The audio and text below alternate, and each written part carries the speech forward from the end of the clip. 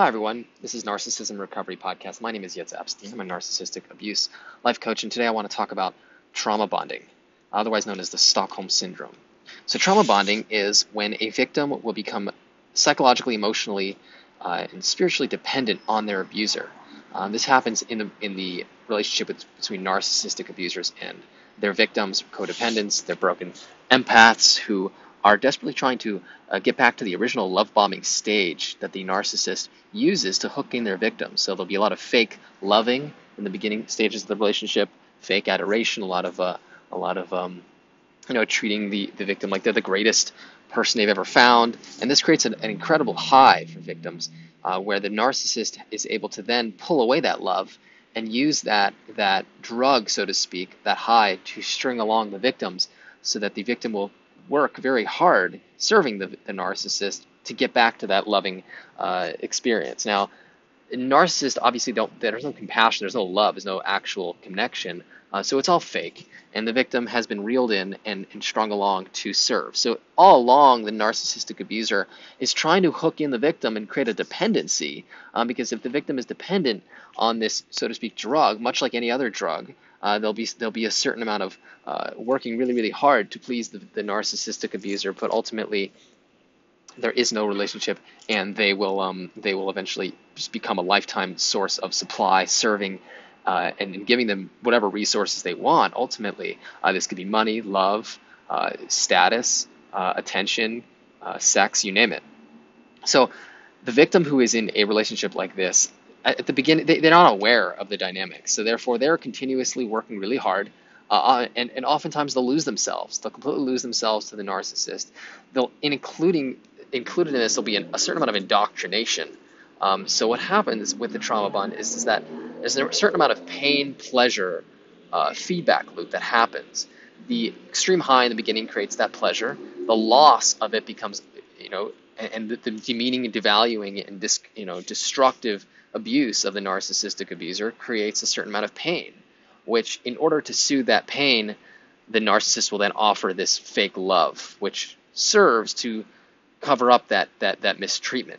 So in a sense, it's like you traumatize the perpetrator traumatizes their victim and causes them unimaginable psychological pain, and then the victim will look for a soothing agent. But because they're trusting the narcissistic abuser, they'll trust the narcissistic abuser for the soothing agent, creating a feedback loop where the narcissist can abuse, mistreat, traumatize, and then the victim will come back around for that soothing agent of love and compassion, and everything's okay, I'm not upset at you, everything's fine, just don't do it again. Narcissistic abusers want to reinforce a certain amount of behavior, and by doing this, and a certain amount of belief system, so they can completely psychologically take over their victims' lives. So there'll be a certain amount of negative reinforcement where they'll say something like, just if you wouldn't do this, then I wouldn't have to punish you, or I wouldn't have to torture you. So what happens is that the victim starts to believe that it's themselves who are the problem, and ultimately they start to lose themselves because they start to believe into this indoctrination and these lies, ultimately becoming not only emotionally dependent, but psychologically, their very thought process can become totally dependent on the narcissistic abuser, where that creates a bond. It creates a bonding experience where they absolutely feel totally reliant and helpless on their perpetrator, on the narcissist, and then the narcissist can go along and mistreat them and use them throughout their life as a supply. So it's obviously a disturbing experience where the victim just completely has no idea that they're even in a relationship like this, oftentimes until it's much too late and they have lost themselves. So with a parent-child dynamics, there's a certain setup that happens immediately upon birth where the child is completely reliant on the parent. So this trauma bonding experience actually is set up from childhood, immediately set up from childhood. And therefore, there'll be a certain amount of, the child's entire world will completely be enveloped and reliant on the narcissistic abuser, so on the parent. So ultimately, the child has no chance in this way, and really the only way to survive in such an experience is to hold on to any sense of individuality, so that they can eventually grow up. But even when they grow up, they have to then find out about what it means that they were traumatized and trauma bonded, and that their parent is narcissistic. So growing up with a narcissistic parent becomes an incredibly difficult thing to do because of the reliance, the psychological emotional reliance on the parent, and then the parent's ability to exploit so easily because of the child's helplessness on the parent. So this is the trauma bond. This is the bonding that until a person can understand how they have been wounded and how the entire relationship is fabricated on lies, and ultimately there is really no relationship. There is just exploitation. Until this happens, until this breakdown happens, this sort of clearing of the fog, sort of facing the dead reality of what the situation, there's no escape, because there's still this belief system that the perpetrators actually cares and actually has the best interest in the victims. In addition, victims want to defend their perpetrator. So if you try to explain to somebody that they're actually in a relationship with a narcissist, there'll be a certain amount of there's no way, this person does this, and they're kind and they're compassionate and they're so nice, and yeah, they have flaws, they do things wrong at times, but we all make mistakes. So they're so brainwashed, the victim is so brainwashed to believe that the narcissist is a good person, that they'll hold on to any contorted, distorted logic and actions to prove that their abuser, and they will be dying inside. They'll be completely self-destructing, holding on to these viewpoints that the narcissistic abuser actually is a good person, believing that there is some good within this person, and ultimately refusing to face the reality of the situation, which is that they are in a relationship with a narcissist who's meticulously keeping them hooked in this relationship to serve. So if you have been traumatized in this way, if you are trauma bonded, the number one thing that needs to happen is a certain facing of reality of the situation, which I can very aware of how difficult this is, mostly because many people spend decades, even a lifetime, trying to please their narcissistic abuser, hoping that one day they'll turn around and they'll see the good, and ultimately there's a lot of investment. You invest a lot of time, money, effort, and your reputation oftentimes to try to please this person. So kind of accepting the reality of the situation is not as simple as just just kind of realizing it's a lot. There's a lot of breakdown that needs to happen. And oftentimes there's shock. The initial shock of the situation becomes very difficult to face. So accepting the reality of the situation is going to be the first step. And until the, so to speak, letting go of the drug of choice, which, the narcissist becomes a drug, until you can, just much like an addict, until there can be a certain facing of reality of I am an addict, I'm addicted to the abuser, and I am hooked in a false relationship and a lie, then there could be no healing done, because ultimately we have to accept the fact that this is actually going on, which understandably is very difficult to do. So the first step in healing from a trauma bond is accepting the fact that this is the situation, and this is what is happening. Next, there's going to be a certain amount of challenging that needs to happen towards everything that's been ever told.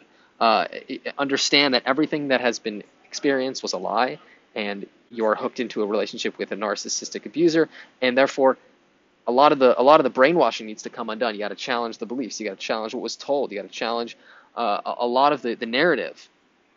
In addition, there'll be a necessity to break free, to walk away, get some distance, because when you're still in a relationship, when you're still around the abuser, it's difficult to see them for who they are. There's going to be some distance necessary. Sometimes that includes going no contact with your abuser. Maybe if it's a family of origin, walking away, getting some distance, at least for the short term, so you can figure out what happened in your situation and get some clarity on the experiences that you've had. In addition, finding someone who understands the trauma bond and narcissistic abuse is very necessary, because if somebody does not understand these dynamics, they will oftentimes defend the abuser and actually force you and manipulate you to go right back into the situation that you were trying to escape from, in a sense, defending the abuser. So they could actually be a complicit, or I should say implicit, in the narcissistically abusive relationship, which is why it is vital to find somebody who understands this so they can help you navigate the terrain of getting to a safe emotional, psychological, and physical place. In addition, finding a support network, because it's going to be a lonely journey. Going up against the narcissist might entail might cause them to send people after you, to try to smear your reputation, ultimately try to even destroy you for calling them out. Getting a support network is extremely necessary, because that'll help you feel supported and ultimately give you guidance and give you a feeling of connection while you're on this healing journey. So I hope this resonated. I hope this podcast resonated with you.